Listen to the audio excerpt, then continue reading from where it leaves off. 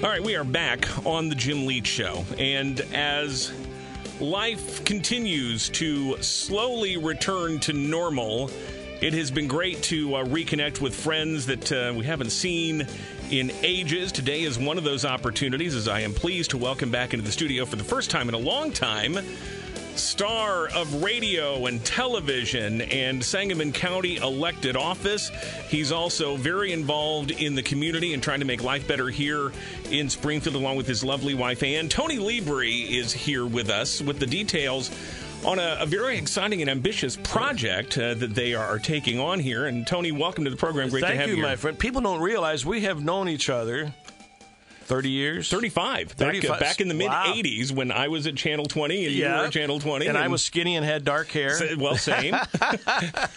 Hey, it is great to see you. It's good to be back in the big studio here. Yeah, well, it's great to have you here, and I was so excited to see this. I had just stumbled upon this today because your lovely daughter had shared that you have a GoFundMe page going now for a project you're working on to restore the Ursuline Music Conservatory. Now, just so that everybody understands what we're talking about, the former Ursuline Academy, they're on the grounds next to what was once Springfield College in Illinois and Benedictine University.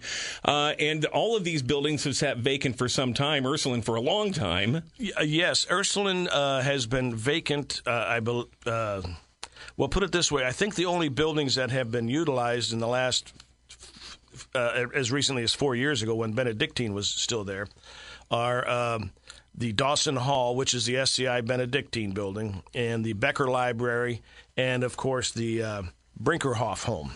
But all the others have remained empty for years, Now, this focuses specifically on the conservatory, but actually you are in the process of acquiring multiple buildings on this whole large tract of land there. Well, so let's start from the beginning on this. Let me explain how this all happened. I was given a tour of the conservatory, which is a magnificent building, and I would venture to say the average person in this area has no idea it's there. It hasn't been open since 2007, and this is, 2021, so it's been a while. And my wife and I wanted this building really badly, but we couldn't buy it because they wanted to sell the entire parcel, which is a city block and a half. And when you say they, you mean Benedictine University? Yeah, and they have been wonderful, by the way. So what my wife and I did, we signed a contract to buy the entire area, the 12 main buildings, with the caveat, with the understanding that we'll be able to sell the buildings that we don't really have a use for, and that will help us pay off this large bill for all these buildings. Now, I know you're an industrious guy, and I'm sure you got a handsome TV weatherman pension. Oh, yes. How does, just a mild-mannered guy here in Sangamon County say, I'm just going to buy 12 buildings? I mean... Well, you go into the deal knowing that you got some people in your back pocket. I had talked to some other people, hey, are you interested in this building? How much would you give? And that's basically how it's working. And that's how most real estate deals are made, quite frankly. I want to come back to the rest of it here in just a little bit, because it all does have to interconnect eventually. But let's talk about the conservatory. As you mentioned, it's been empty for 14 years, and it's not a brand new building by any stretch. How old is this structure? Well, I was told that it was built in the late 1800s, but then I was shown a picture recently of the first day of school in 1907, and that's what I'm told now was the opening day. So around early century. So well over 100 years old. Oh, yeah. Before we talk about the current state of the building, what do you intend to use that building? And you mentioned you're going to sell off some of the property, but some of it you want to retain. What ultimately is that all going to be used for? Okay, well, as an example, there are 12 main buildings on the property. One is the King's Daughters home, which is located a block north of the campus. That has been contracted to an out-of-state firm who's going to turn that back into a senior citizens home, which is great for the neighborhood. And we have a need for that because we have a couple that are closing down here in the next few weeks. We have the Brinkerhoff home, which has been is under contract to buy by another fellow who and his wife who are going to keep it as it is, a tourist place, and open it up to the public and have his own personal office there. Well, that'll be kind of like a bed and breakfast, or is that? Well, eventually he wants to make a bed and breakfast there, but that would be if the city allows it and the historic building. Sure, absolutely. And it's a fantastic building. Yeah. And then there's Ursuline High School that you and I would remember. Right. That has been sold to Destiny Church, and he's very much into the neighborhood type of thing, so they've contracted to buy that. Do they intend? I mean, because it's obviously built as a school building. Right. Are they intending to use it as a school or as a church? Or? Well, the gymnasium will be the church, and then the school will be used, I assume, for admin purposes and whatever else they do there. Okay. And that leaves the buildings. There's 2 buildings that are still for sale, and anybody who wants to know, $600,000 for both of them. That's a heck of a deal. Each one is worth more than that, quite frankly. Is Becker Library and the old SCI building, Benedictine College. But that leaves 6 buildings that my wife and I have placed into a. None of this will ever go into our name, because when we close at the end of the year or whenever all these legal things have to be completed, it's going to go straight into a charity, and it's called Preservation, Inc., and our goal is to preserve old buildings and then to use those buildings to serve the community. So that's how the conservatory comes in. Next to the conservatory, and I'll be real brief, I know I'm making a long answer here, the original Ursuline High School, which is very much intact and a beautiful building, that will become a business center where small businesses and associations can lease a room, a classroom in essence, and then if they ever need a bigger room, then they can share the library for their conferences, that type of thing. Then there's a beautiful chapel there. We're not quite sure what's going to happen there. And then there are 3 dormitory-type buildings that the nuns used to live in. So, and we don't know what we're going to do with that either. But so we're keeping those in the charity, but everything else has been either sold or is up for sale. The conservatory itself, then, you have a particular mission and goal in mind for that. How do you want to use that? It is going to be open to the public. It's going to have our major thrust is making it a building that the community can use. It'll be used for wedding receptions, banquets, dinner theater, whatever you want to rent the hall for is what it'd be used for. But my wife and I, we have a special thing for helping homeless kids in 186, and she runs the Matthew Project. Right. And so we're probably going to move part of the Matthew Project there and help bring the arts to the people that, quite frankly, aren't being served by the other places. And it's not that they're not doing their jobs, these other places. It's just that these are kids that, don't have a home, so they can't take a piano with them wherever they go. Right. So we want to help the underserved in our community by doing that as well. So you've got a GoFundMe page that's been set up with a goal of $25,000. Is that going to be able to restore this building to the shape you need it to be in? What kind of shape is it in right now? It's in need of a lot of repair. But we are right now. It has a leaky roof, and the $25,000 to $30,000 will repair the roof. I see. So that just gets it dried in. Quite frankly, it's probably going to cost $750,000 or so to bring it back up to code, if you will. And because it doesn't have a heating and cooling system now, and we're going to have to add bathrooms and a snack bar and everything that you would find in a beautiful theater like this. Now you are an entertainer, you're a vocalist, you're somebody who's on stage all the time. I am told by other people that are musicians, as an example, that this building is the most perfectly tuned building for Central Illinois. For acoustics, yeah.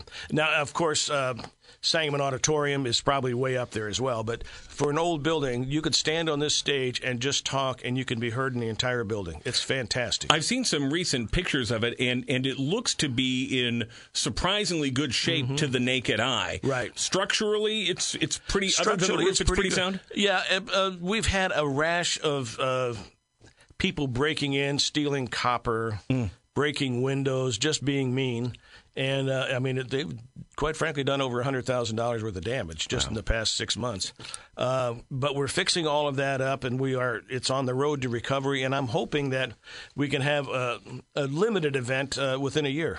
Tony Libri is here with us. It's part of this effort to restore the Ursuline Music Conservatory and also to revive this long dormant area of the former Benedictine University, the former Ursuline Academy there.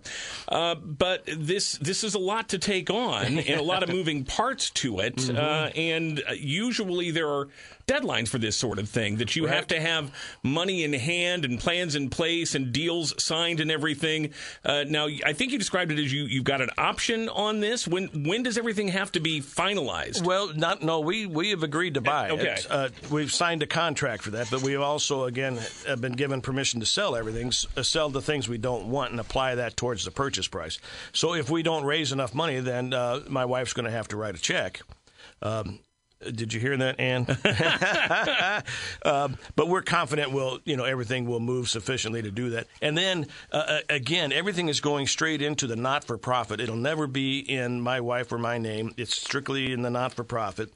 And any money that we raise over the purchase price of the campus is going to go right back into restoring those buildings. So we're confident that we'll be able to raise those funds. So we have, we're going to hopefully invite the alumni from Ursuline and the SCI folks to help us, and because I think they'll be pretty good-sized backers for this.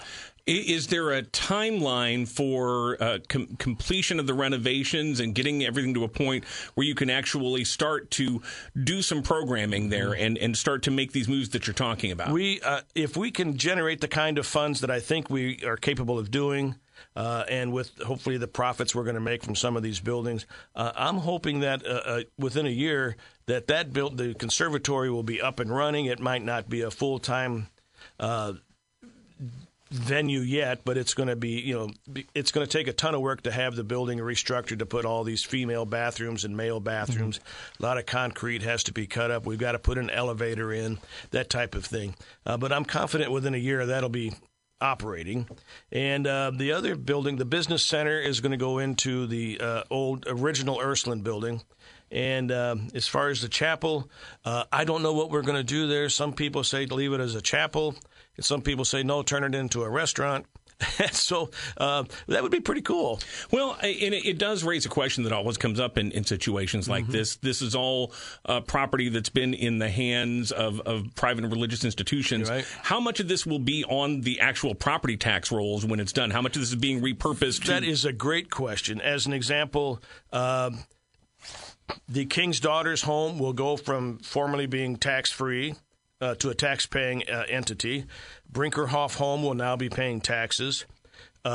Depending on who buys the school and the library, they'll be paying taxes. Now, we will be tax exempt as far as property taxes for the conservatory. But as you know, with programs and rental fees and things like that, so there will be taxes paid on those incomes. So it'll be an income-producing entity for the city as well. And you mentioned the library and the other building, and I think you threw out a figure of $600,000. Is that for the set or $600,000 each? That's for both of them combined. Oh, that's a bargain then. There you go. Each building is worth much more than that. Now, I hope my wife's not listening because. And they're magnificent buildings. And again, we've priced everything so it would move because we want to see this program or this block, if you will, get going again. We want restaurants there. We want people there every day. We don't want it's a beautiful campus, but we don't want it empty. We want people living there and enjoying it. And it's going to be a boon to the north end. We've got plenty of parking.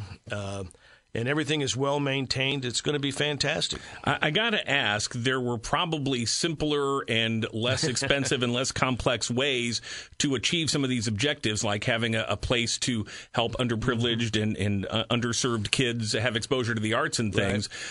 Right. Why this to this extent with just the sheer scope and size of it all? It started out to be a small thing, and then it evolved into this big project. Like I say, we already work with the homeless children at the Matthew Project on 8th Street by Lincoln's Home. But this is just kind of that's the first thing we thought of, and that's how I convinced my wife to go along with this project. Hey, this could be a great place for the Matthew Project. So you have a GoFundMe, and if people go to the GoFundMe website, they can actually search for Ursuline Conservatory. It'll take them right to your page there to make an online donation. But this is part of, as you said, a larger nonprofit called Preservation Inc. Right. Do you have a website, anything for that? Are you soliciting donations for the larger group or just for this project right now? Well, the GoFundMe was a quick way to get the word out there. But we are developing a web page as we speak. Hopefully within the next week or two, that'll be up. We have already been approved as a not-for-profit, and we have a board of directors and all that. So we'll be working on fundraising shortly here. And we have and the funny thing is, everybody is volunteering. Nobody gets paid. Even our attorney, Patrick Sheehan, is a great guy, and he's helped us do all these things. So what we need is an architect. So if you know an architect out there that wants to help us, we'd love to have him. Well, I do have to say, I have thought for a long time as every time I drive past that property, I'd say, who on earth is going to take this on and buy, a college and a high school and a chapel and a music conservatory and things and take this on? And I, for the life of me, couldn't figure out how that possibly could get done. You might have still found the way to do it. It's pretty wild. Where there's a will, there's a way. And if this has taught me anything, I've been involved in real estate for a long time, but this is probably my biggest deal. But it taught me that if you can think it, you can get it done. And like I say, Benedictine has bent over backwards. The city of Springfield is willing to help whatever they can do. The mayor's been fantastic. Is there grant money possibly on the table for this? Yeah, there's all kinds of grants out there. We have a grants person who's volunteering, but she's telling me, look, we got to have money in the bank before you can start applying for grants because people won't take you serious without that. So, are you in a TIF district over there? We are, but I don't know that we would. We've never asked for government money for any of our projects, and I'm not saying we would turn it down, but I don't know a whole lot about that. Well, you don't have to turn it down. You have to go ask for it. They don't just come and hand it to you. So. Well, and they're not beating my door down. But I think they're reluctant to spend TIF district money for non-tax-paying entities. So some of us would qualify. We just had the big debate on the YMCA over in Enos Park. I was going to say that's the exception I just heard about. If it bolsters other development in the area, the mayor's stance is, we're okay with it. Well, so I guarantee you we will apply for every opportunity to get a grant that we can. Tony Libri, Preservation Inc. Again, you can find out more by going to the GoFundMe site and just searching for Ursuline Conservatory. You'll get all the details there. You can make an online donation that way. Please keep us posted on your progress. I will, and my phone number, and I'm not selling cars or anything, but this is my personal cell, 217-836-7669. Don't hesitate to call if you've got some ideas or questions, or if you would like to help us, volunteer with this thing. We'd love to have you.